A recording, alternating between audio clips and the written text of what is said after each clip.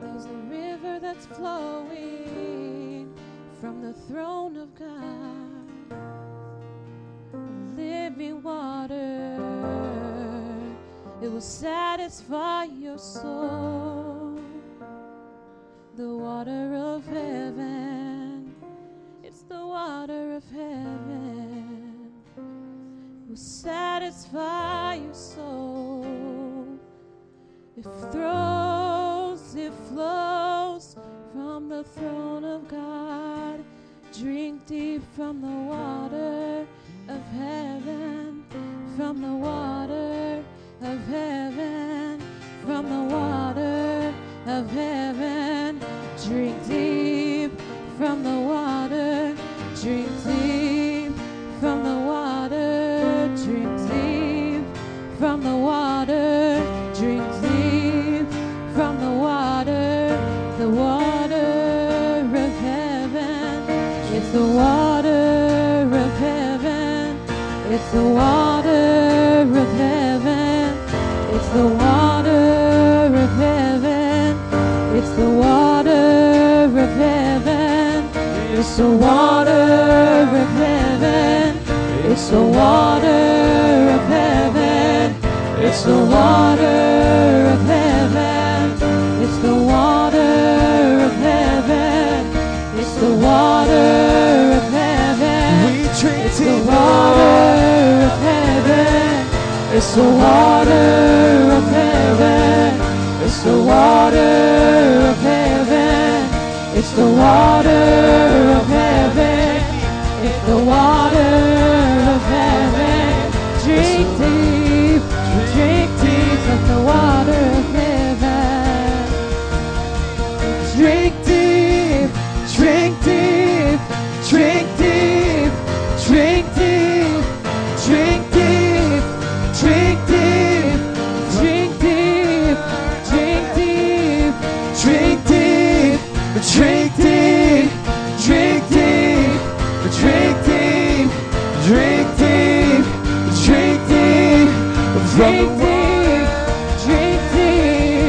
drink deep, drink deep, drink deep, drink deep, drink deep. Drink the water of heaven. It's the water of heaven. It's the water of heaven. Drink deep, drink deep. It's the water of heaven. Come on, just lift up your hands this morning. Come on, God wants to fill you up. He wants you to be refreshed this morning. He wants to fill you with His Holy Spirit, to be overflowing, overflowing in His presence, overflowing in His love, overflowing in His forgiveness and His mercy and His grace. Come on, drink deep this morning. Drink deep, it's the water of heaven. It's the water of heaven. Hallelujah. It's the water of heaven. Hallelujah. Drink deep, drink deep, drink deep. It's the water of heaven. Come on. With all your heart, soul, mind, and strength this morning, reach out to God. He wants to meet with you this morning. Drink deep, drink deep. It's the water of heaven. It's the water of heaven. Oh, you satisfy our soul. It's the water of heaven. You satisfy our soul. Drink deep, drink deep. It's the water of heaven. It's the water of heaven. It's the water of heaven. Drink deep, drink deep, drink deep. It's the water of heaven. It's the water of heaven. It's the water of heaven. Drink deep, drink deep. Oh, it's the water of heaven. It's the water of heaven. It's the water of heaven. Drink deep, drink deep. It's the water of heaven. It's the water of heaven. It's the water of heaven. Drink deep, drink deep. Come on, Jesus, we give you glory and honor this morning. God, if there's hearts in this room that are dry, that are empty, dear God, that are stale, I pray that you would submerge us in your Holy Spirit, that we would drink deep and understand that there's nothing in this world that can satisfy like living a life for you, being a laid-down lover for you, dear God. There's nothing else that satisfies. There's no money, King. There's no money that compares to you. The riches of this world do not compare to you. A degree does not compare to you. It's all about you. This life all points us back to you, dear God. Our purpose is found in you. Our identity is found in you, Jesus. And this morning we make it all about you.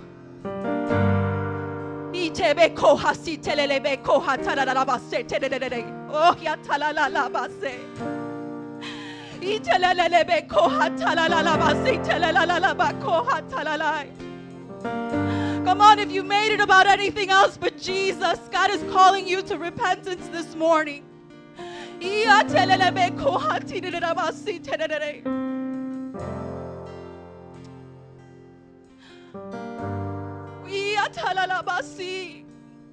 Come on, God wants to fill you up. God wants to use you. God wants to pour out His love and forgiveness upon you. Come on, cast down those walls that you've built. Sin will harden your heart. Come on, it's time for confession in this room between you and God.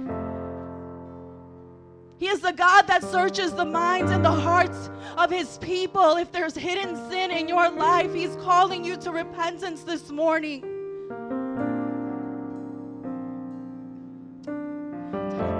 Come on, take these next few moments right now to search your hearts before God.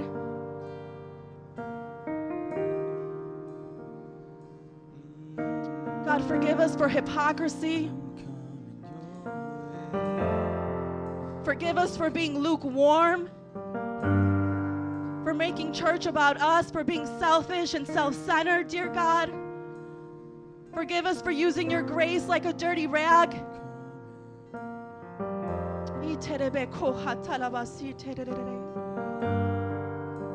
Come on. God, and we receive your forgiveness. We receive that call to repentance. Lord, we cast off our old self and we put on our new self, dear God. We are new creations in Christ. Come on, if you know Jesus as your Lord and Savior, He's called you to be a new creation. The old is gone and the new has come. Come on, we're going to sing this song right now before we close out. We're going to come your way this morning, Jesus. We're going to set our schedules aside right now, dear God, and we're going to make it about you. You gave it all, dear God, to have us, to be with us, dear God. And this morning, we're going to make it about you.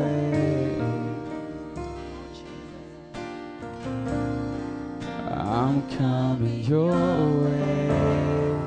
I'm coming your way. I'm coming your way. I want to sing it again. I'm coming. I'm coming your way. I'm coming your way. I'm coming your way. I'm coming. I'm coming your way. I'm coming your way. I'm coming your way. I'll sing with all my breath. With all of my breath, with this heart in my chest, every look in my eye, you know why. Oh, come on, every voice sing, I'm coming, I'm coming. I'm coming your way, I'm coming your way, I'm coming your way.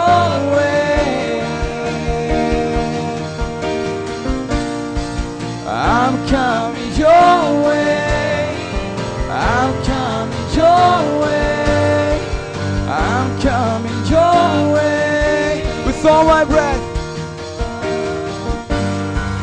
with all of my breath, with this heart in my chest, and every look in my eye, you know why.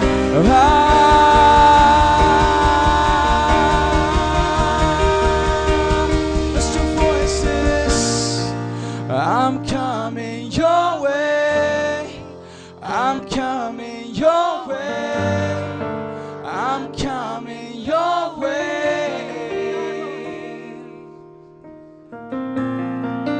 I'm coming your way. I'm coming your way. I'm coming your way. Jesus, sing it. I'm coming. I'm coming Your way. We're coming, Lord. I'm coming your Oh, we're coming to you, Lord. Holy Spirit, would you lead us? I'm coming to Jesus. I'm coming your way. I'm coming your way. I'm coming your way. I'm coming your way. I'm coming your way. I'm coming your way. Yes, Lord. Come on. I'm coming your way. I'm coming your way. I'm coming your way. Hallelujah. Lord, this morning we come your way. Father, we desire to be close to you in your presence. Father, to hear a word that will draw us even closer to you. In the name of Jesus, as we draw closer to you, King, we declare that our city would draw closer to you. God, that this nation would draw closer to you. In the name of Jesus, Father, we declare that as your children are the light into this world, dear God, there will be change and transformation all around us. In the name of Jesus, be glorified through us, dear Lord. In Jesus' name, and everybody said, amen. Come on, give the Lord some praise. Come on, he is good. Isn't he good this morning? Hallelujah. Come on, please take a seat. Please be seated. Welcome to Metro Praise. My name is Griselda. I just want to take this moment to dismiss all the children. Amen. Your Sunday school teacher is waiting for you. Everybody else, if you could please turn in your Bibles with me to Romans 10, 9 through 10. I want to share the gospel of Jesus Christ with you. Romans 10, 9 through 10. The Bible tells us that in the beginning, Adam and Eve sinned. They brought sin and death into this world because of rebellion and disobedience to a holy God. A God who wanted nothing more but to be with them and to bless them. But because of their sin, they rejected his ways. And now we are all born as sinners. The Bible tells us that there's absolutely no way that we can earn our way into the kingdom of heaven. Just one sin is enough to damn us to hell.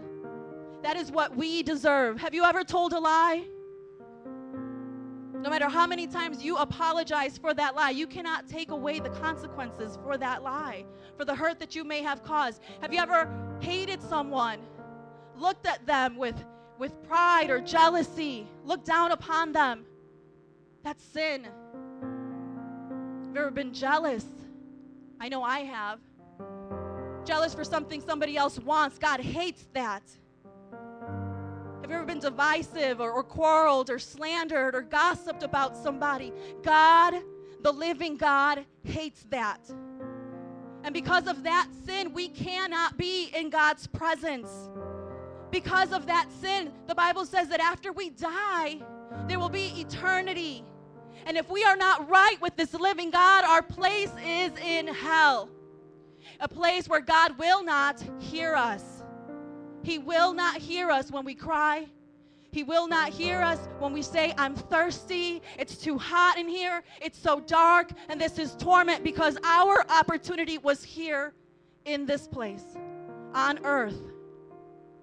If you've gone through a rough life, guess what? I may not know what that feels like, but there's a God who knows. And there's a God who can take those pains and those burdens off of your life. But first, you must get your sin right before this holy God. Amen?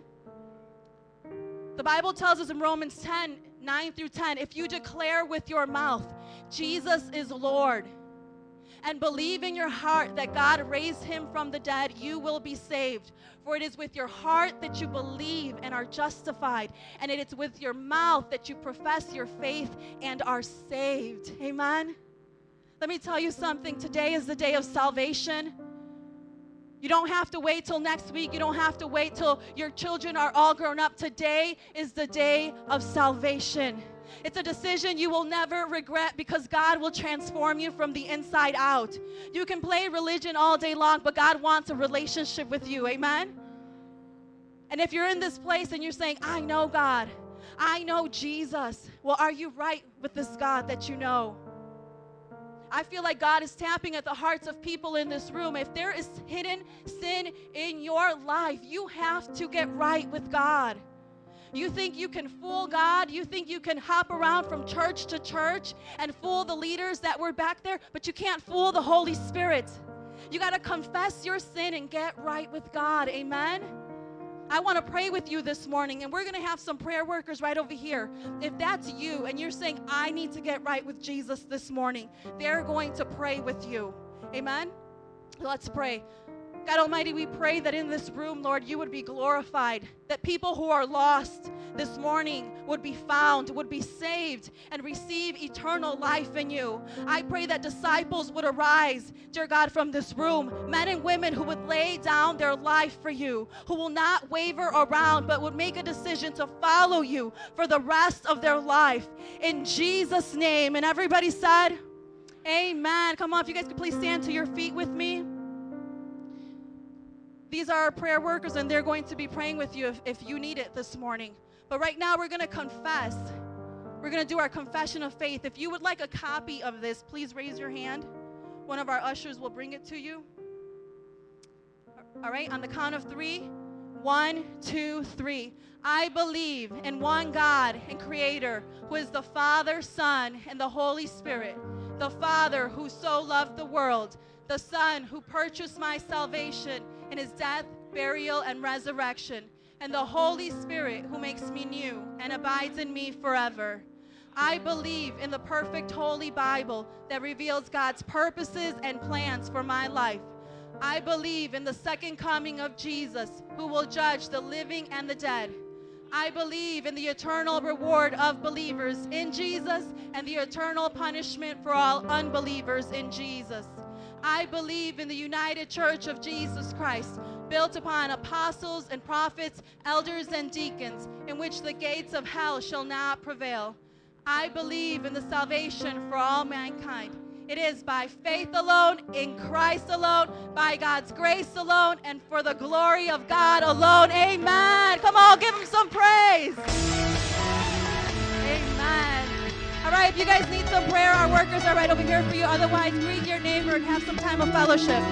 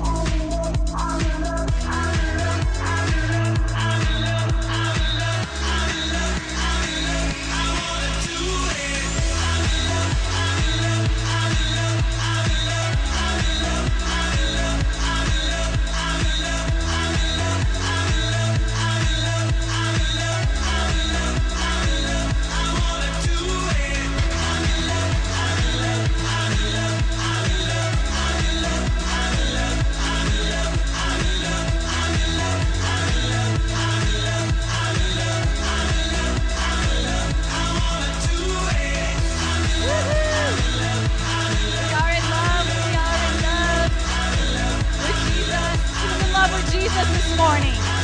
I am in love with Jesus this morning.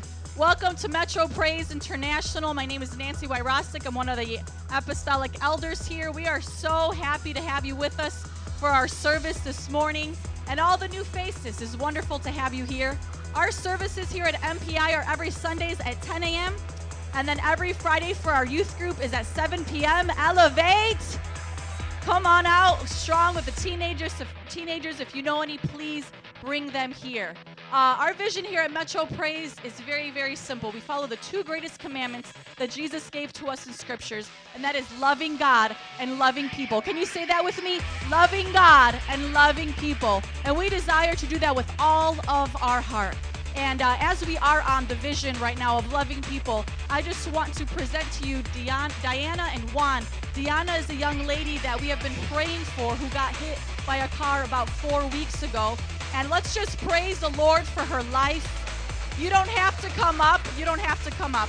But we do want to extend our hand. If everybody can just extend their hands towards Diana, we are just so thankful to God for her life. And we're just going to pray that God brings a quick recovery to her and healing to her body. God, we thank you for Diana and that your hand of protection was upon her. We thank you that the surgeries are over and that she is here in your house praising you. I ask, oh God, for a quick and speedy recovery, God, that she will walk like she did before and better. In Jesus' name, touch her right now and heal her body.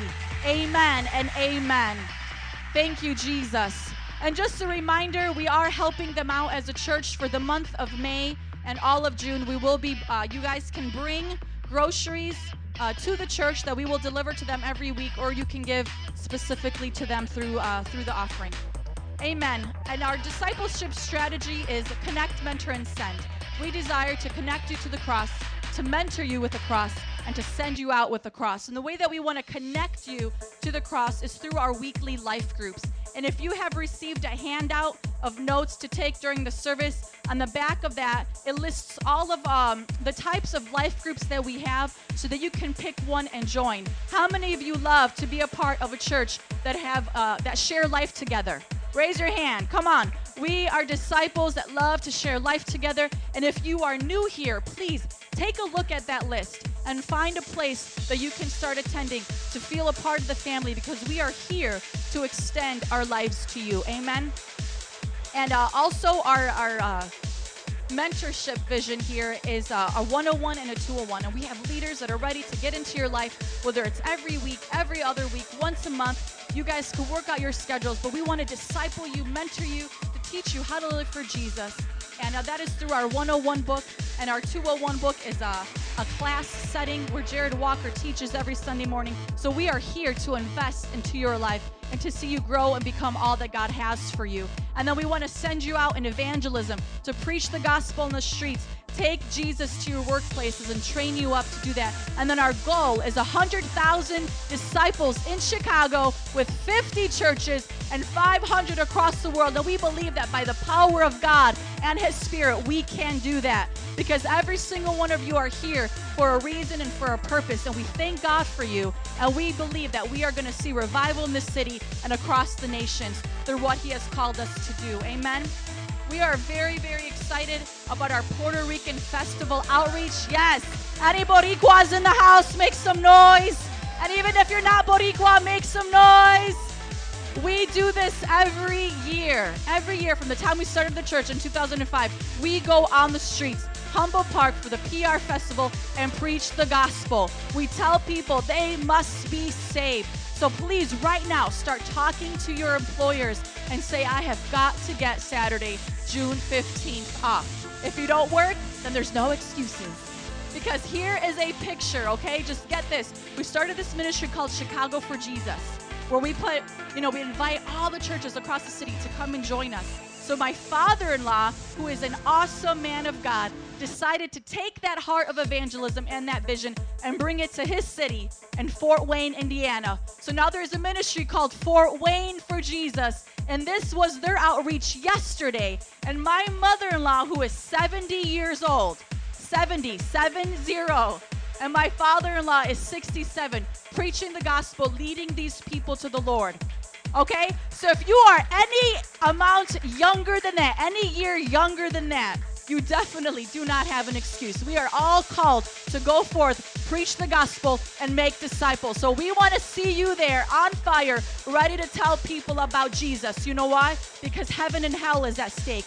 The eternal souls are on the line, and we want everybody to know that Jesus is the way, the truth, and the life, and you have a part to play in that. Amen? So get excited about that. Tell your friends, your families, people that you know from other churches. Let's go strong together in this. Amen? Right now, we want to prepare to receive our tithes and offerings. We believe that the Bible teaches that our tithe is 10% of our total income, and that we give that first to the Lord before anything else. And then an offering is anything above the tithe, between you and the Lord, what you desire to give to missions and to the building fund and Metro Praise. And if you could turn with me in your Bibles, please, as we prepare to give to 1 Corinthians chapter 16. We are very passionate about this. We believe that there is blessing and favor that flows in our lives when we are obedient to this command by the Lord. And we want to thank those who give faithfully. And it's not to us, it's to Jesus, so that we could accomplish his vision in this city and around the world. We can't do it without you. Starting in verse 1 through 4 through 2. Now about the collection for the Lord's people. Say, Lord's people. This is the Apostle Paul talking to the church in Corinth. Do what I told the Galatian churches to do. On the first day of every week, each one of you should set aside a sum of money in keeping with your income, saving it up so that when I come, no collections will have to be made. Then when I arrive, I will give letters of introductions to the men who you approve and send them with your gift to Jerusalem. So here we see Paul the Apostle teaching the people in his churches to set aside their money every week so that we could give to the Lord's people. And we want to teach that to you because there is great favor, like I said, and blessing upon your lives when we put Jesus first. The Bible says to seek first his kingdom and his righteousness, and all these things that we worry about, all the material possessions, what we're going to eat, what we're going to wear. When we seek his kingdom first and his righteousness, the Bible says that all the other things that we need in life, he will give to us as well. Amen? If you could stand up to your feet with me as we pray. Jesus, you are so good, God. And we thank you for your faithfulness, your favor, your prosperity in our lives. We thank you for all the jobs that we have and those that are looking for jobs. I pray, God, that you would open doors of employment for them. I pray that you bless and increase this offering right now. We give it to you, Jesus, an honor to you, Lord. Do what you have called us to do with it, God. We thank you, Jesus, for all the givers in this church. I pray that through it, Lord, that we will meet our budget here at MPI every single month, that we will meet the needs and beyond of your people in Jesus' mighty name. And everybody said, amen. Amen. Let's recite this scripture out loud together. Luke 6:38. Give, and it will be given to you. A good measure, pressed down, shaken together, and running over will be poured into your lap. For with the measure you use, it will be measured to you. Amen. Come forward as you give.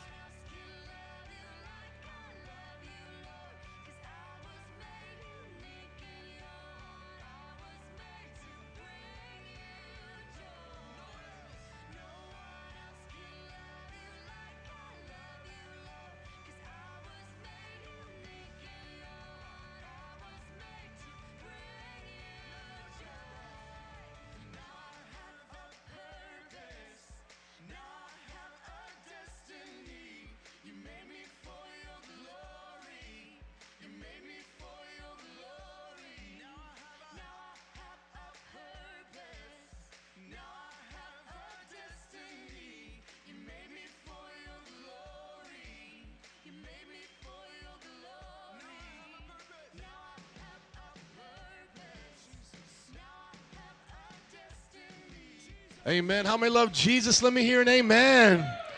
Amen. Open up your Bibles with me to the book of Proverbs. So good to see you here this morning. We're doing the chilled look right now because these lights are on a switch right over there, and that switch went out. So just touch that switch, Lord. But it looks all right, right? Looks like we're chilling today. We're at one of those hip churches. You know what I'm saying? Just snap your fingers like this. See, that's how you give a hand clap at a hip church. You know, just amen. Today, we're going to be talking about problem-solving proverbs. This series, the last 2 months, has been so awesome. I hope you've enjoyed it as much as I have. Does anybody love the book of Proverbs? I love what Ishmael sent me on Facebook. He said, Proverbs are like God's Twitter feed. You know, because Twitter, everybody wants to say something cool or little status updates on Facebook. That's what Proverbs is for God. He's like, hey, just think about it. Just, think about this. Here's a little nugget, put it in your heart today. And we're getting towards the end of this series.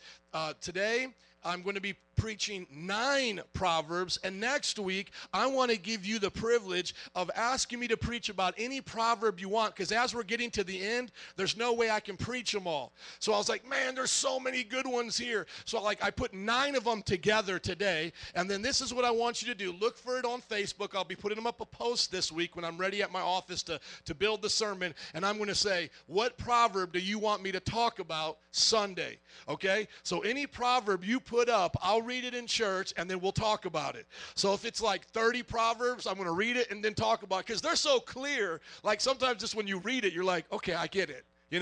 It's almost like it puts a preacher out of a job. Are you all listening to me? It's like we could just read these Proverbs. You're like, okay, I get it. So pay attention this week for my Facebook to put up the proverb you think I missed but needs to be talked about, okay? And then if you haven't joined the devotionals, join the devotionals. LifeChangingDevotions.com every day gives you a devotion. And this whole month, it's been a devotion to a day on Proverbs. Can I just hear an amen?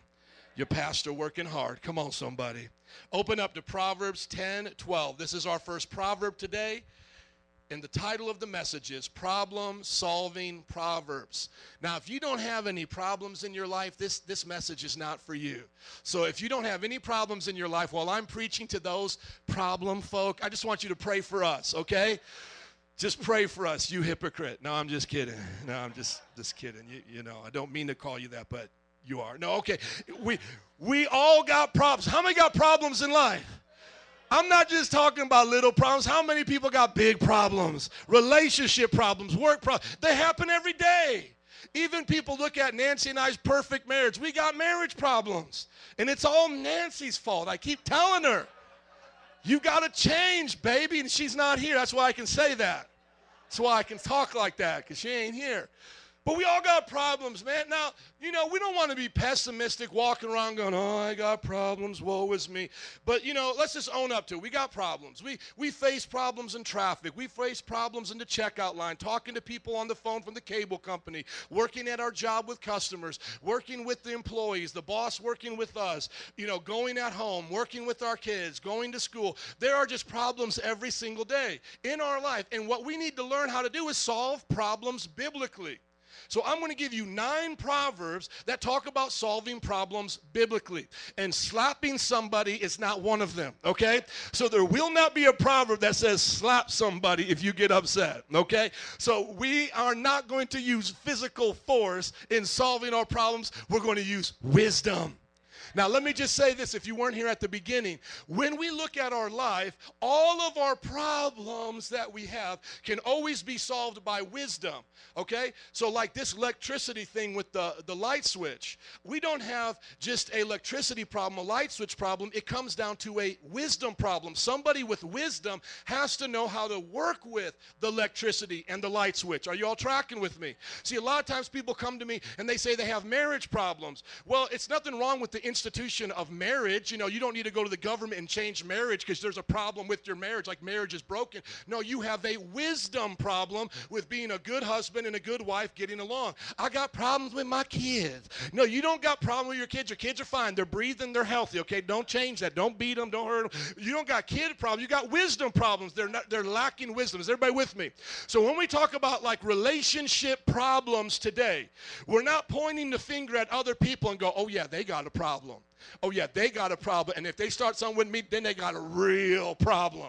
We're not talking like that, okay? And by the way, those of you who don't know me, I lived in the South 8 years, so I ain't being fake, you heard? This is how I talk when I get hype. Everybody listening to me? Look at your neighbor and say he's bout it. Some of y'all look at me, why is he talking like that? Because that's how I talk. When I talk like I'm in a problem situation, I get hood, I look at my children and I talk like I'm from New Orleans, baby. Okay. These 9 proverbs are going to change your life. All we got to do, here's the easy part, is just do what they say. That's all we got to do. Just follow the word. So what I did is we read the proverb, and I just give you a motto, just to make it simple. Look at your neighbor and say, keep it simple. Okay, number one proverb to solving problems. Here it is, Proverbs 10:12. If you're there, can you say I'm there? Notes are on Facebook as well today on the website. Here it is. Hatred stirs up dissension, but love covers all wrongs. Okay, so how do you solve problems? Don't hate nobody. Don't hate people. Don't hate them. They may give you reason to hate them. They may be a despicable person in their character, but you have been commanded to love your enemies. You are commanded to look at Jesus being wrongfully persecuted. Jesus didn't deserve to go to the cross. You are to look to him being wrongfully persecuted and forgive them, for they know not what they do. You are to look at them with pity and say, you are trying to hurt me, you're trying to destroy me, and some of that may be very serious, okay? Very, very serious problems in life. But you are to look past the problem itself and see a human soul and say, I will not hate you because you're created in the image of God. I will pray for you to get saved and to be changed, but I won't let that happen. And I choose love, and by choosing love, you cover the wrong that they've done to you. You don't excuse the wrong, okay? You're not saying what you did was okay, but what love does is it heals your broken heart. So if you want to keep hating somebody, you can. God gave you permission to do that. But you cannot then complain to God about all the dissension, all the trouble you have in your heart. Because his solution when you face a problem, first and foremost, that's why I put it number one here, is to not turn to hatred, but to turn to love. You all ready for the motto? Come in love, live in love, and leave in love. That should be our motto. So we're going to a family reunion, 4th of July coming up. I'm going to come in love. I'm going to live in love. And then I'm going to leave in love. I won't let anybody there turn me into a hater. Think about your job. I'm going to come to my job in love. I'm going to live on my job in love. And I'm going to leave my job in love. I will not let them get into my life. Once again, what they're doing, the Bible is very clear about this, by the way, that there are fools, there are ignoramuses, there are stupid people in this life. There's no doubt about it. Can I get an amen? But if you hate those dumb people in your life, it will hurt you more than it hurts them. You have to let go and let God. There's another one. Come on. Number 2, Proverbs 10:19. We're going in a numerical order here, so find it in your Bible. Same chapter, verse 19. The second proverb to solving problems. When words are many, sin is not absent, but he who holds his tongue is wise. Come on, let me just get the cool church snap right now. Dude, you know that's tight, but it's right. You know that just spoke to somebody's life right there. I could just set down the mic and do an altar call. Hold my tongue. I don't want to hold my tongue. I want to tell you what I'm thinking right now. Isn't that what we do? And then you can feel it building up as we have personal problems in relationships. Like you can just feel it building up. Like, I'm going to snap on you. Don't you? Oh, you done went there now. I'm going to tell you what come on. Am I the only one? There is no way I can be the only one in this church. I mean, it like builds up. I'm like, don't you go there, Nancy. Don't you go. Oh, you went there. You're going to hear it now. And like, you could just like see the angels in heaven. Oh, Dios mío. Oh my God, what is he doing again? Why is he yelling like that? Think about like what we're saying. The Bible says in James, when we're doing this, we're literally letting our tongue be set on fire from the flames of hell, and we're shooting out that venom to everybody. The book of James says that. Be slow to speak, quick to listen, slow to speak, and slow to become angry. How many times have you said something in anger and then came back and regretted it? Man, if we can just hold our tongue in our problems, it doesn't mean we don't confront our problems. Sometimes you've got to go to somebody and say, I've got a problem. But if you can choose the right words and talk less, you can be wiser. instead of just letting it all hang out. So take, for example, you're with your coworker, you know, they did something to you, and you just come up to them and go, man, I got a problem. I didn't appreciate the way you talked to me in front of the customer. And just, boom, zip the lip. Just put it on them now. But if you come to them, I don't appreciate the way you talk to the customer, and your hair's messed up, and you're ugly, and you're dumb, and I don't even know why you work here, and why did you do that? You know, what you just did is you gave them a reason to try to fight back at you. And messy people cause what? Messes. So if you're messy, you're going to have a mess, and God can't bless your mess. And so don't be blaming your mess on everybody else. We can control our words and control the environment. And I know, like as a parent, as a husband, and as a pastor, like I can set that thing, this fight to another level if I just keep railing out the words. So what I'm trying to do is keep my words to a minimum and let it be back on them. Here's the motto right here. Sometimes it's better just to be quiet. Does anybody feel that way? Come on, if you are married, just look at your spouse and repeat that motto with me. 1, 2, 3. Sometimes it's better just to be quiet. It is. Sometimes it's just better. I'm done. There's not much more to say. No, I'm not going to say that. No, I can't say that. Oh, I'm just going to be quiet. It's sometimes just better to be quiet. And the same thing on the job. It doesn't mean you're a pushover. It doesn't mean you haven't expressed the problem. It's just saying you're using less words to do it. Third proverb, turn with me to Proverbs 12, verse 16. Proverbs 12, 16, problem-solving proverbs. This ties right into the one we just said. Here it is. A fool shows his annoyance at once, but a prudent man overlooks an insult. Oh, man. How many fools do I have here, and how many prudent folks do I have here?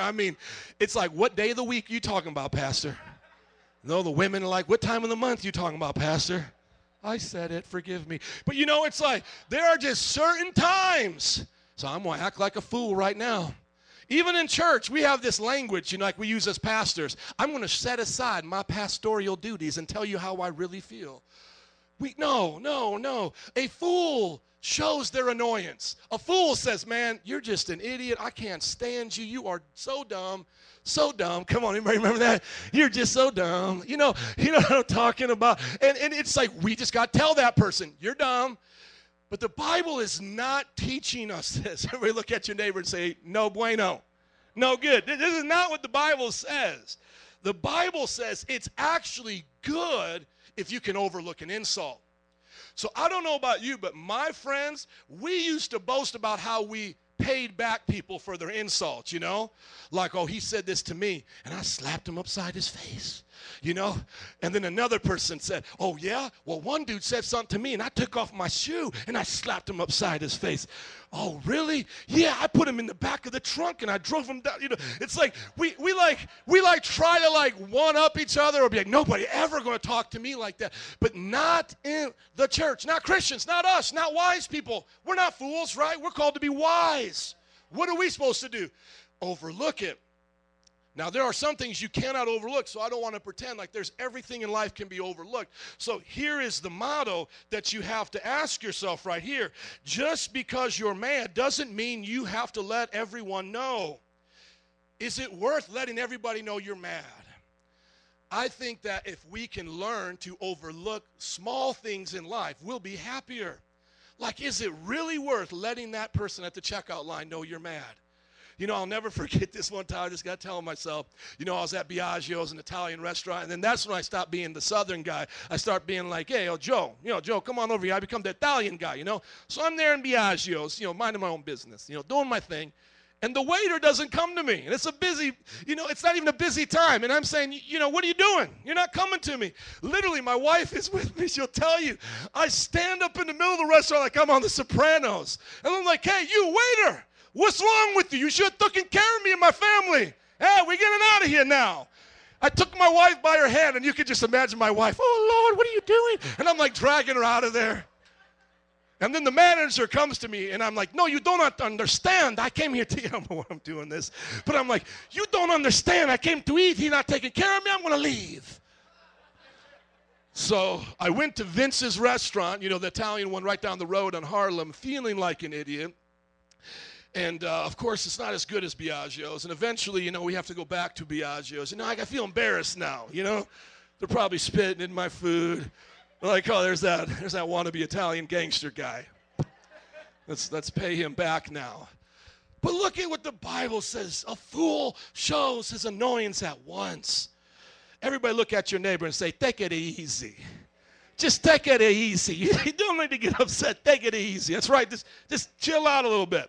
Here's the next one. Number 4. Moving right along. Proverbs 13:10. Proverbs that solve problems. Here we go. Pride only brings quarrel or breeds quarrel, but wisdom is found in those who take advice. Oh my goodness. How many times have you gotten into a fight with somebody because you weren't willing to humble yourself? Man, I could just tell you countless amounts of times that I've argued with people, and at the end of the day, they were right. They were showing me the right way. They were trying to tell me the right thing, but I just got so defensive. Maybe you're on your job and somebody comes to you and they maybe don't act right, but they're trying to help you. But, they offend you in some way. And instead of just going, okay, I'm going to overlook that offense and just, learn how to do this thing on my job, it's like we buck up in pride. Who are you to tell me this? And don't you know I've worked for this company for so long? And what begins to happen? We begin to breed a quarrel. We make something big out of something little. The Bible is teaching us that wisdom is found in those who can take advice. So when you can take advice from somebody, wisdom is there. You don't know everything, do you? Do you know half of everything? No. Do you even know the other half you don't know? No. Why not? Because you don't know what you don't know. So have you ever realized, like, sometimes when somebody's trying to tell you something you don't know, you argue about it only to find out you didn't know what you didn't know? It's like that's the foolishness of humanity. Like, we do this all the time. We pretend we know when we don't know, and to the people who do know, we look like Riri's. We look like we belong on the special bus. Are you all tracking with me? I mean, I'll never forget this. I had a CDL. I wanted to get a CDL license so I could drive a church bus for our church. A big 44 passenger, like school bus, yellow, everything. Well, the reason why I wanted to do this is because I had a bus driver, and he would charge us so much money to pick up these kids for church. And I went up to him, and I'm like, man, I'm paying you too much money for this. I know I can do what you're doing. You just swing open the door here. You drive this big old thing. I can do this. And he's like, no, you can't. You've got to go to take some classes for this. You've got to study for this. You don't just show up and get one of these licenses. Do you think I believed him? Of course I didn't believe him. I didn't take advice from him because I didn't know what I didn't know. So I'm thinking I know more about a CDL driver's license than the man who's been having one. He was like an elderly man for like 20 years. So what I do is I go out and buy my own bus. I go and buy the bus. I drive the bus fairly well from like Mississippi all the way to New Orleans. I mean, I'm doing great. I'm honking the horn. We're having a great time in the bus. You know what I'm saying? So I'm like, man, I got a bus. I'm going here to the driver's license place. Hey, I'm just going to get a CDL driver's license. I mean, how hard can this thing be? So I show up to take the test, and this thing is like some massive 100-question test. Those of you who have them know what I'm talking about. They're asking questions about tire pressure and chemicals and what to do at the railroad tracks and all of these things. Because, I mean, it's a pretty big responsibility having 40 people in a vehicle. You know what I'm saying? And so I then fail the CDL test, right? And so I look at her and I go, I failed. And she goes, yeah. And I go, so that means I can't drive a bus? And she goes, no, you can't drive a bus. And literally at that time, she looks over my shoulder and she sees through the window a big yellow bus. And then she says to me, is that your bus? This is one of the only times I've lied as a pastor, I promise you. But remember, I'm a liar. I can't be trusted, right? So I look at her, I go, no, well, that's my bus, but I don't drive the bus. So she's like, okay, well, I'm going to make sure you don't drive that bus out of here. We ain't going to let you do that. So I had these two homeless guys that I had brought with me to go on the trip to go get the bus. And no offense to anybody, but I'm just going to call the guy Twan because I forget his name. You know what I'm saying? So I walk into the bus. I got my man there. I'm like, listen here, Twan. You're going to have to drive this bus out of this parking lot right now. And Twan is like, look, man, I ain't even got a license. I'm like, be quiet, Twan. Drive the bus right out of here. They're looking at us right now. Come on, Pastor. Man, you know I'm going to get locked up, man. You got a license. Drive the bus. Okay, Pastor, I'm going to try to drive the bus. He puts it in gear. I'm in the thing. It's like sputtering out of the way. And I'm just waving to these people. You know what I'm saying? Like I made a guy sin. I'm lying. We almost all got arrested. All because way back when the bus driver told me, you should take my advice and learn how to do this. 3 months later, after taking his advice and driving with him and going to classes, I got a CD. Everybody go, praise the Lord. Amen. I know I'm special. Amen. Look at the next one right here. Number 5, Proverbs 15:1. Oh, my goodness. Take advice. And what is the, here's the motto. Here it is. Here's the motto. Humble yourself. You don't know everything. Right? So if we could just remember that for that, we're straight. You all got it? Somebody say, I got it. Okay, let's go to number 5 here. Proverbs 15:1. A gentle answer turns away wrath, but a harsh word stirs up anger. Everybody go, ooh. The way we respond to people in our times of trouble will determine the level of intensity of the issue, right? So if like Nancy comes to me and she's like, Joe, did you take out the garbage? And I'm like, what you talking about, woman? What you mean garbage? Of course I didn't take it out. I forgot. Now if I raise that level so high, my wife is going to just be yelling. And so many times, that's why I love my wife. So many times I find ourselves yelling, and I'm like, why are you yelling at me? Why are you yelling? She's like, because you started yelling at me. How many would believe in a fight I would be the first to yell? How many believe that, right? I would be the first to yell. It's like I don't even know like a normal tone anymore, because like what people call yelling, I just call normal. I'm like, that's normal. Like yelling is crazy. Craig, you ain't ready for that. But think about on your job with the customers. Oh man, so many times I have admired people in the service industry when they just turn it right back like, oh, it's just so amazing. Like I was at IKEA getting furniture, and these people had messed up everything that I was wanting to get, and I had to get all these pieces and put it together. And I came to this checkout counter. I was mad. I was ready to let them know IKEA I ain't never coming back here again. And this person was like, well, what can we do to make your experience better? I'm like, you can fire all these people right here. You can fire every single one of them. Well, besides firing them, what can I do? Could I talk to a manager and have them do this for you and make it up for you? And I was like, oh yeah, I guess you could. And then if I put this Bobo in your mouth and then I'd be happy. And it's just whatever they did, it just put me in their arms like a little baby. And when I just walked out of there, I was like, IKEA is the best place in the whole world. I love IKEA. Why don't I come here more often? And I don't even remember all that they said, Like I just walked out of there feeling loved. I felt like IKEA cared about me. How many experience on your job difficult people? Anybody have difficult people on their job?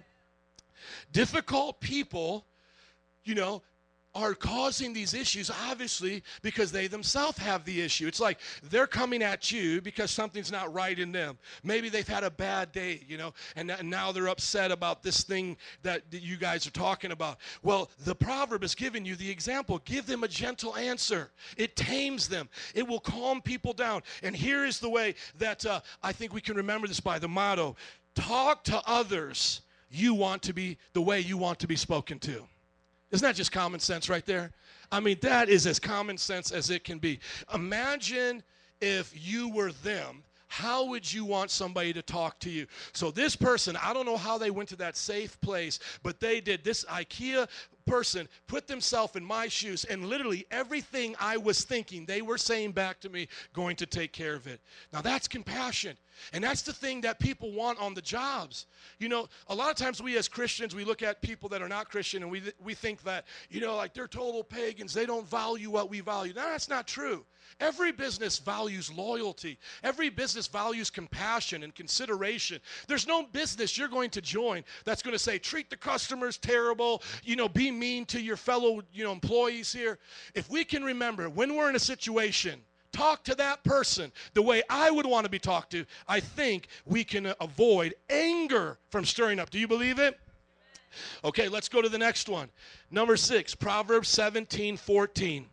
Everyone check this out. This is a deep one, but it's so good. Starting a quarrel is like breaching a dam, so drop the matter before a dispute breaks out. How many have ever been about ready to have a fight, and you knew, like, if you just said one more thing, if you just pushed it one more way, that the fight was just going to be on?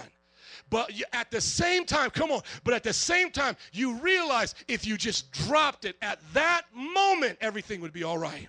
Does anybody relate to that? So many times I can specifically talk about in marriage. It's like, okay, I said this, she said that, and it's like, okay, we're both heated up. Let's just let it go and walk away. But when I don't do that, what happens? Like, the dam breaks. It's like the last straw. Have you ever heard this? The last straw that what? Breaks the camel back. Those last straws, what God is saying, is just keep dropping them. Keep dropping them. Don't let a straw, that little thing, break you and make you lose your control. Because this is where it gets deep.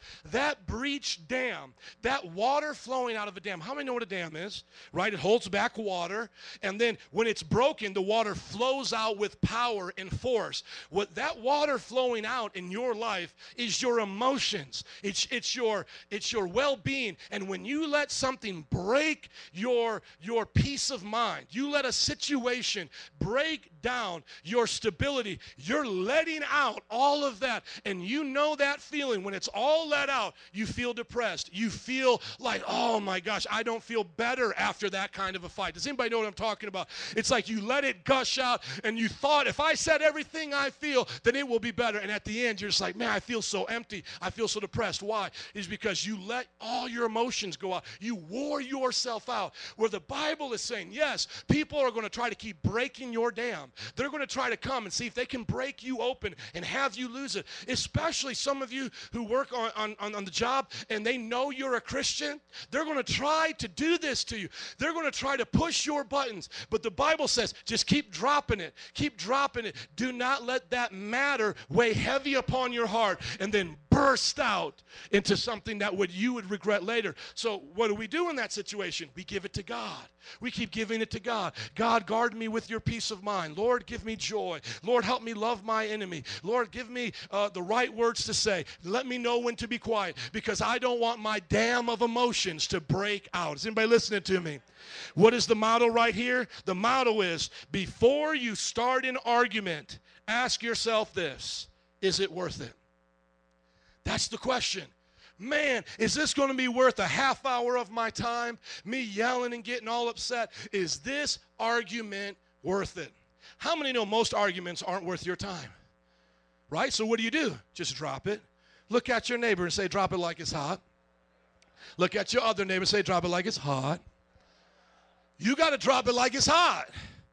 Boom, I'm going to drop that. Like somebody get all crazy in your face. No, I'm going to drop it. I ain't going to let that get me down. I'm going to drop it like it's hot. Oh, my gosh. How do I get away with this? I just love Jesus, man. So any way to get it into your mind, like, oh, man, you got to remember this. Is this worth it? No, it's not. I'm going to drop it like it's hot. Get it into your mind. So many times people come to me with their issues in their life, and yes, minor issues over time will make people break and they're damn wide open and things will get crazy. I get it. But if you can learn to problem solve, those little things won't affect you in the same way. You can begin to put on tough skin, be disciplined in those areas. For example, my wife has witnessed this. I go out witnessing, street preaching all the time, been doing it for almost 18 years now, and I've heard almost every insult you can imagine towards Christ and towards myself and me being out there. And when I was first, saved as an 18-year-old kid, I'm like, you're talking all like this, getting mad. I'm like, let's get it on. You know what I'm saying? Let me put down my Bible, dude. Like, what are you talking about? And like, it would be funny because when I first got saved, I was at a Three Rivers Festival, kind of like where my parents were at, and there was like these little junior high kids, and they were like, God is dumb, God is this, and then I was like, man, come on, be quiet. And then like, no, God is this, God is this, and I was like, come on, let's get it on. And then literally they go and get their mom. This is embarrassing, okay? is this the guy? Comes with her kids. Is this the guy who told you that? And I'm like, yes. They're pointing at me. I'm like, yes, it's me. She's like, why were you yelling at my kids? Why were you threatening them? I'm like, hey, I wasn't threatening them. I was just telling them if they had a problem, I was going to solve the problem.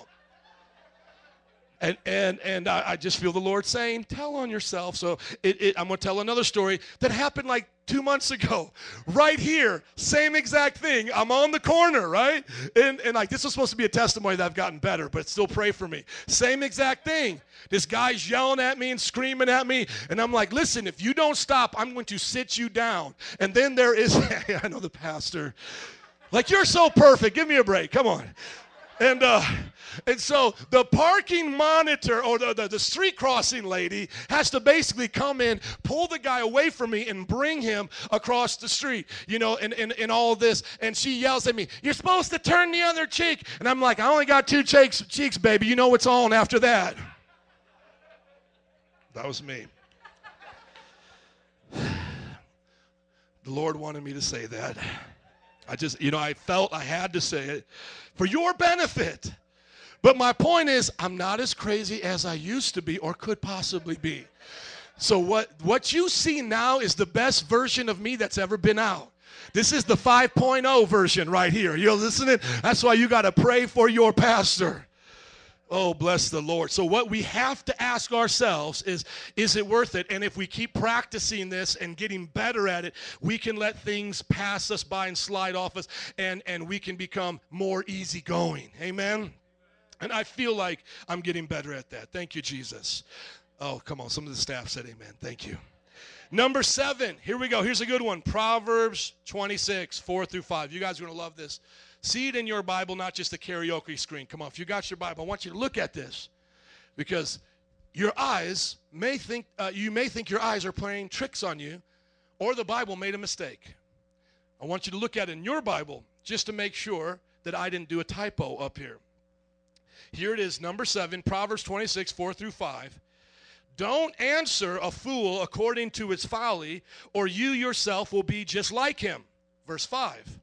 Answer a fool according to his folly, or he will be wise in his own eyes. Did anybody catch it? It seems like a contradiction, right? In one place it says, verse 4, don't answer a fool according to his folly. And in verse 5 it says, answer a fool according to his folly. What happened here? Was King Solomon sleeping when he wrote this? Just accidentally wrote the same thing, but put the wrong thing there? Is there a contradiction in the Bible? I want you to understand it's not a contradiction, but it's a complementarian. It's complementing the subject. It's not contradicting, it's complementing. There are 2 different kinds of fools you will face in life. There is a kind of fool that when you are in a problem with them, it is better for you just to say, it's not worth talking to you, I'm just walking away. There is a kind of person that we would like, the Bible actually says don't throw your pearls to the swine, so we'll use that example. There are people who are like pigs. They want to bring you into the mud, get dirty with them, and they will enjoy it because they are just a pig. It's okay, the Bible uses that as an example. So there are people who just like to get dirty. They want to start something with you, get dirty with you, and at the end of the day, they're actually feeling better about it, like, yeah, I showed them, because they like being dirty. This kind of fool is the one that you need to say, you're not worth it. Otherwise, if I engage with you, I'm just like you. And I won't go there with you. This kind of fool is marked by cursing and personal attacks. Nowhere in the Bible do you have to be friends or stay around people who are personally attacking you. So once somebody, like going back to the preaching example, I work through these difficult times, when I'm on the streets. But if somebody starts insulting my family, I'm just like, I'm done talking to you, live for Jesus. Because I know me being around this person insulting my family, it's not going to go well. We're both going to get down and dirty in this thing. You get what I'm saying? Like the story I told you before. So it's, and then there's times when I'm as a pastor and I'm counseling people and I say something and then they talk for another 5 minutes. And then I say something and then they talk for another 5 minutes. And then I just go, okay, well, thanks for meeting with me today. God bless you. Let me pray for you. Wink, wink. We'll talk to you later. Because in my mind, I know that they're not listening to what I'm saying. and I have better things to do. I've got to move on. You've got to realize when it's the right time to do that. Your job may have a protocol. You know, if you try to help them once, twice, they don't work, you know, send them to a manager. Be like, okay, thanks, sending you to a manager. You know, something like that. There are times you have to do that. Parents with your children. Sometimes children will want to escalate the situation to watch their parents lose control so then they can put it back on the parent. See, but they'll say back to the parent, but you did this. So it's the mentality of correcting the corrector by trying to make the parent stumble. And my mom used to deal with this with me all the time. And she would just be like, go to your room. We're done. Go to your room. And I'm like, but no, go to your room, shut the door, we're not talking anymore. Because there's a kind of fool you don't want to answer, right? Can everybody say amen? Now, verse 5 says, answer a fool according to his folly, or he'll be wise in his own eyes. These are the kind of people that if you talk to them, they'll be humbled. That means if they, you know, when using the street preaching example, because that's a lot of times where I'll see problems. If I'm, because those are like my customers, right? Is everybody tracking with me? You know, it's not like I'm running a Walmart or anything. You know, like when I deal with disgruntled customers, usually when I'm out in the street, and that's because they're disgruntled with God. So, for example, you know, one time somebody walked up to me while I was at a Mardi Gras, and they were all drunk, and they were like, man, you know, I don't believe that Bible stuff, you know, because, you know, Cain killed Abel, and then he had to leave, and then he had children. Who did he have children with? You know? And I was like, his sister. Who do you think he had it with? He was like, oh, that's kind of gross. And I'm like, well, here's the thing. If you don't believe in God, having sex with your sister, because creation started with one man, one woman, you believe he came from an ape and he was animals were your fathers and grandfathers, and eventually you came from an animal. And so either you believe you're a descendant of an animal or you believe that he had sex with his sister. And you're looking at me like, I don't know if that's a good answer. That was a good answer. Because I would rather believe Cain had sex with a sibling than that I came from an animal. That I'm the descendant of a dog-like creature to an ape-like creature, because evolution and the Bible both have to explain one thing. How did man get here? We believe God created man pure, and so siblings and incest wasn't looked at the same. It was just God starting creation. And then eventually he made laws, and he said, don't do this after the fall because of genetic and health mutations and issues. But you see, evolution has to teach we came from the goo of evolution to the zoo, from the goo through the zoo, all of these animals to you. So it's from the goo through the zoo to you. Okay? I would rather believe he had sex with his sister than to believe I came from the goo through the zoo to you. Are y'all looking at, understand what I'm saying? So once I said that, you know, just the fact that I had an answer for him made him be like, oh, snap. I'm like, yeah. You know, that's what's up. Or like, you know, the child, once again, being rebellious. And they're like, Mom, Dad, you don't know anything. You know, there may be a time for the dad to go, man, I do know something. I do know how to work. I put this house here. I pay the bills here. I put the food on the table. Those clothes you're wearing, that came from my hard work. That food you got in your belly, your mom cooked. We know all that. You don't know nothing. Now go back to your room, son. See, there's sometimes you just got to put somebody in check, right? So this is your time to get sassy. Look at your neighbor and say it's all right to get sassy. Sometimes. Don't you know Jesus got sassy? You don't call people snakes and vipers who you love. He was like, you guys are a bunch of snakes and vipers. That's what he called them, did he not? He said to Peter, get behind me, Satan. Jesus knew how to get sassy. Here's the motto. Number 7. Not all people in arguments are the same. So you have to ask yourself, what kind of fool am I talking to? Am I talking to the kind of fool that I should not talk to because they're going to get dirty? I'm going to get dirty with them? Or am I talking to a fool that if I respond to them, I'll put them in their place? Now, just for me to say this, we're talking about fools here, okay? Children can act foolish, but I don't believe we should ever treat our spouses like this or our bosses, okay? So I do believe there's a perimeter here I just want to set up, okay? And like Mr. T said, he pities the fool. Okay, just wanted to say that because I don't want people saying like, she don't deserve for me to talk to her because my wife is a fool. No, you don't want to say that, dude. You're not a good husband if you do that. Okay, number 8, Proverbs 27:17. As iron sharpens iron, so one person sharpens another. Everybody go, woo, woo. See, that's a good scripture. How many like that scripture? You remember that? Everybody's heard that one before, mostly in church. The idea is something of the same caliber of metal can sharpen another same or weaker kind of metal. So if you have something that is like strong, like a diamond can cut any kind of metal, right? But you get like steel on steel, they'll be able to cut each other. And then like gold is a really like soft metal, so gold could not sharpen steel, but steel could sharpen gold. Are you guys with me? So what is this saying? You can always be sharpened by somebody that knows what you know or a little bit more. So the kind of people you want to have in your life to help you go through these situations are people like your friends, people who are like you, valuing the same things, and leaders, people who can lead you and make you sharper. If you keep hanging out with dull folks, you are only going to become more dull unless they let you sharpen them and transform their life. So it's kind of like what Forrest Gump said, stupid is as stupid does. And you know who you are by who you hang around with. You ever hear that? But from your parents, you know who you are, who you hang around with. So choosing your friends is very important. So if you're like, man, I always get in a fight with Betty Sue, and Betty Sue always is acting crazy, probably Betty Sue is dull. She's of a less kind of character material than you are. She has a less higher grade of material in her life. She doesn't value what you value. She gossips when you tell her stuff. She lies. She does this. Well, you should stop hanging out with, Betty Sue. If she keeps doing that, find somebody that's like you in character that sharpens you, or tell Betty Sue to get transformed, get some steel up in her to be sharpened. Are y'all listening? Because you can't sharpen Play-Doh, right? You can't sharpen Play-Doh. So if they have no character, you can't make it better. They have to get born again, get transformed in their mind. So you got to hang around the right kind of people and listen to this model. I love this model, and I know a lot of you in this church, you feel like this is what's happening in your life. You're getting sharpened by other sharp people, and that's what's up. Here's the model to remember. Friends aren't really close friends until they have a disagreement, an argument, and come away better for it. Man, I'm going to say that again. And before I do, I want to say this. It is okay for us to disagree and have arguments in the church.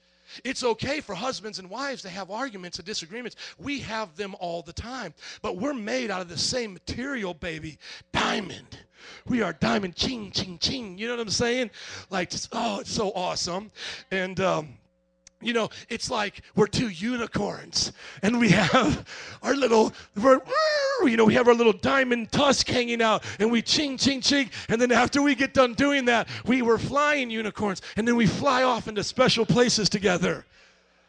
I just wanted to say that because that's just how I feel about my wife.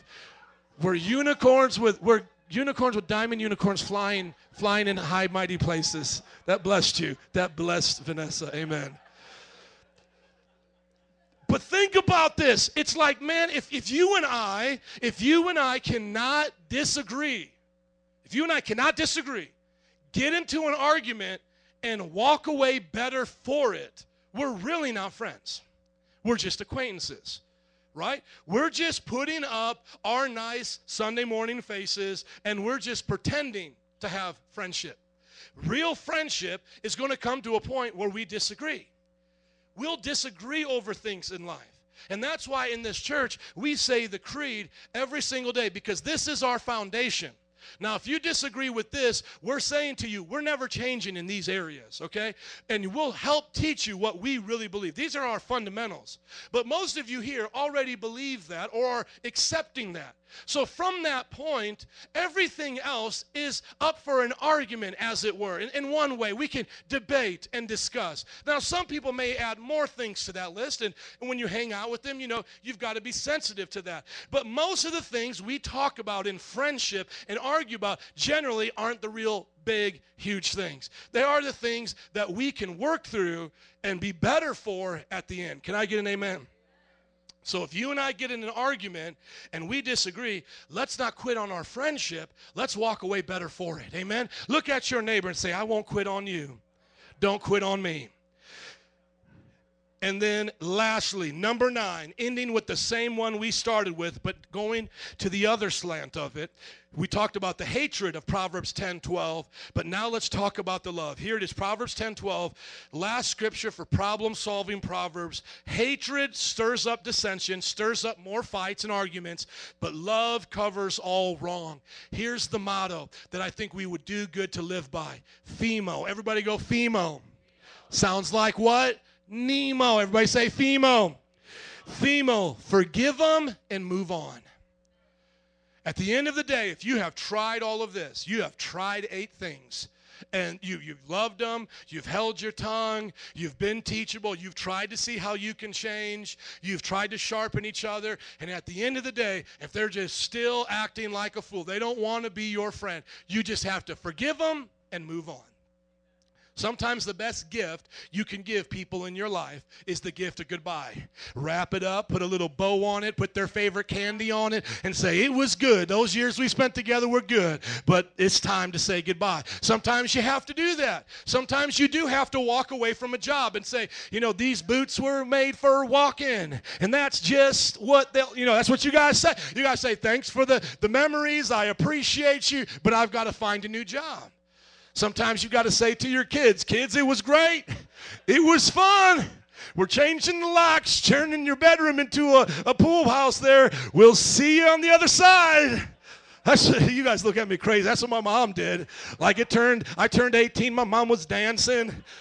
I came home from school. She's like, happy birthday. Here's the keys to the car. Here's a $100 card. We'll see you later. I packed your bags. You all think my mom's crazy, but she is a godly woman. I thank God, because I wasn't living for Jesus. And in Indiana, it was you have to raise them till they're 18. And I kept running away. She kept calling the police on me. I was selling drugs. And if my mom were here, she would tell you, 18, she packed it up, gave me $100, keys to my car, and she said, you are done here. God bless you. We love you.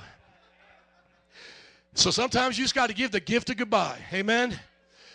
Of course, you got to know when to hold them, know when to fold them, know when to walk away, and know when to run. You just got to understand the different ways to do the thing.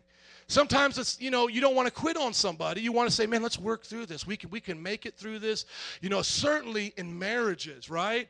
Certainly in marriages, people give up, I think, way too easy in our culture. But there are times, I'll be honest with you, there are times, and we're talking to adults here.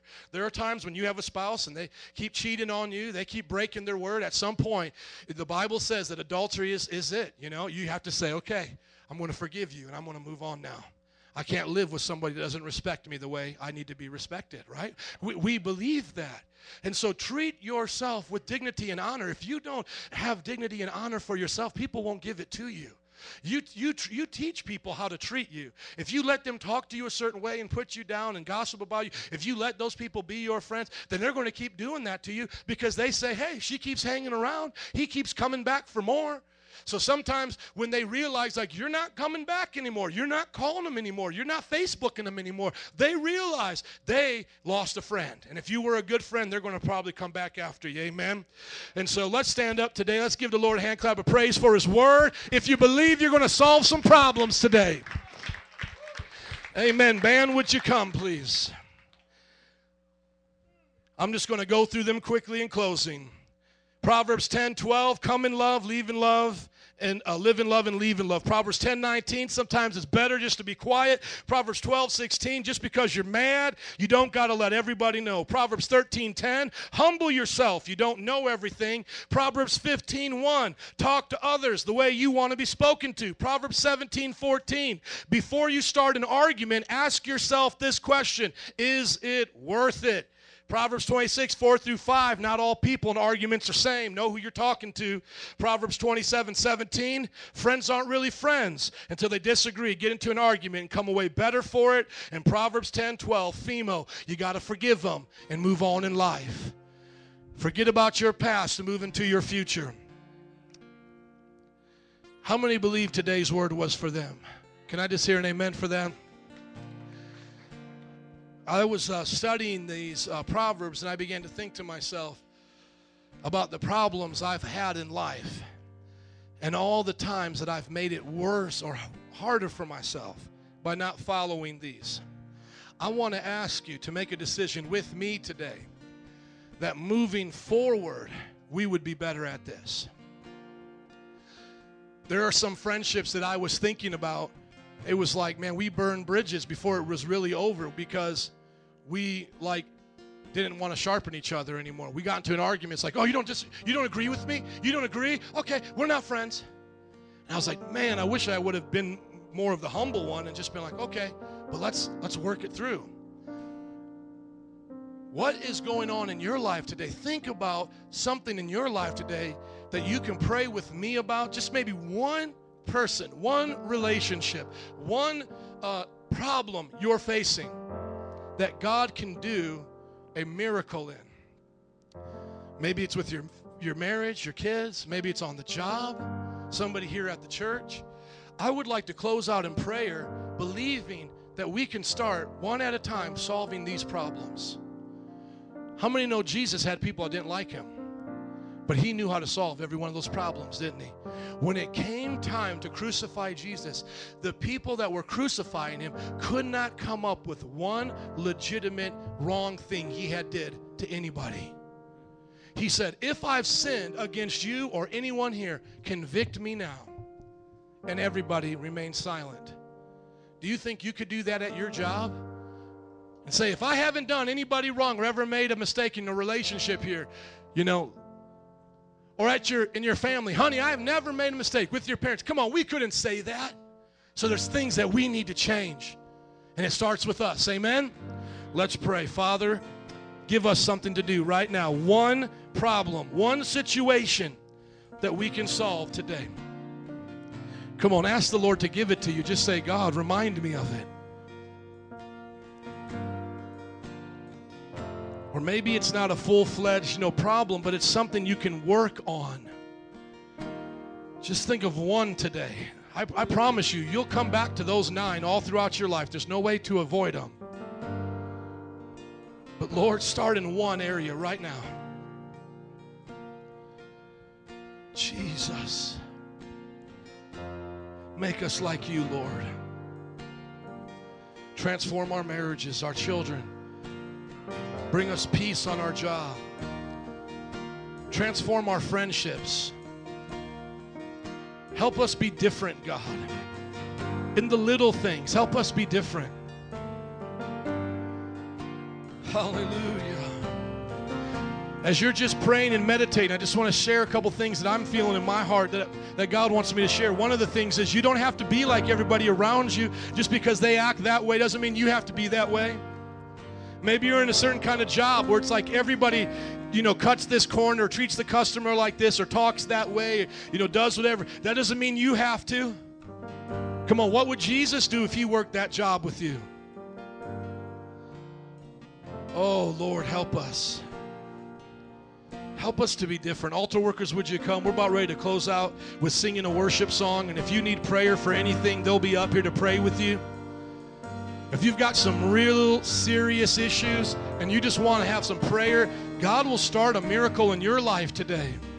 If somebody's really hurt you and I say words like forgiving your enemy and it just makes you cringe, you're like, oh man, I can never forgive what that person did. Listen, God will do a miracle in you. You're right. You can't do it, but God will do it in you. Oh, Lord, would you just hold your neighbor's hand today right next to you, just as a symbol of community as we get ready to close out? Thank you so much for coming. As you hold that neighbor's hand, even if you don't know how to pray, you're a first-time visitor, I just want you to say a simple prayer. Lord, bless my neighbor. Come on, bless my neighbor to the left of me. Bless my neighbor to the right of me. Come on, this ain't weird. This is church. This is what we do. We pray for each other. Now imagine if we would think this way everywhere we go. God bless the stewardess. God bless the police officer. God bless my boss. Bless my coworker. Bless my husband, wife, children. Bless my neighbor. The Bible said, do not curse your enemy. Bless your enemy. Love them and do to them as you would want done unto you. Lord, I pray for this church that we will love you and we will love our neighbor as ourselves. No excuses, enough said. Period. Take away the anger, the frustration, the things we deal with. Lord, help us be better to them. In Jesus' name we pray. Can everybody say amen? Can you bless them today? Come on, somebody. Can you slap your neighbor high five and say change starts with you? Amen. amen. We're going to pray if you have a need. We're going to worship. Otherwise, you are dismissed. We'll see you next week. Change starts with you. God bless you. Come on, sing in my life. Come on, if you need prayer, come on up as we sing for anything today. Healing, encouragement. Woo. This is our song today. If you're staying after, just a heart of worship. Come on, let it come over you now. In this nation, Lord, use us for your glory. Woo. Sing it out in my life. In my life, Jesus, start with me. In my life, be lifted high in our world. Be lifted high in our love. Woo! Be lifted high. We're singing my life. In my life, God is good today. be lifted. Come on, if you need prayer, come quickly. Otherwise, just enjoy the worship. We love you. Be lifted high in our love.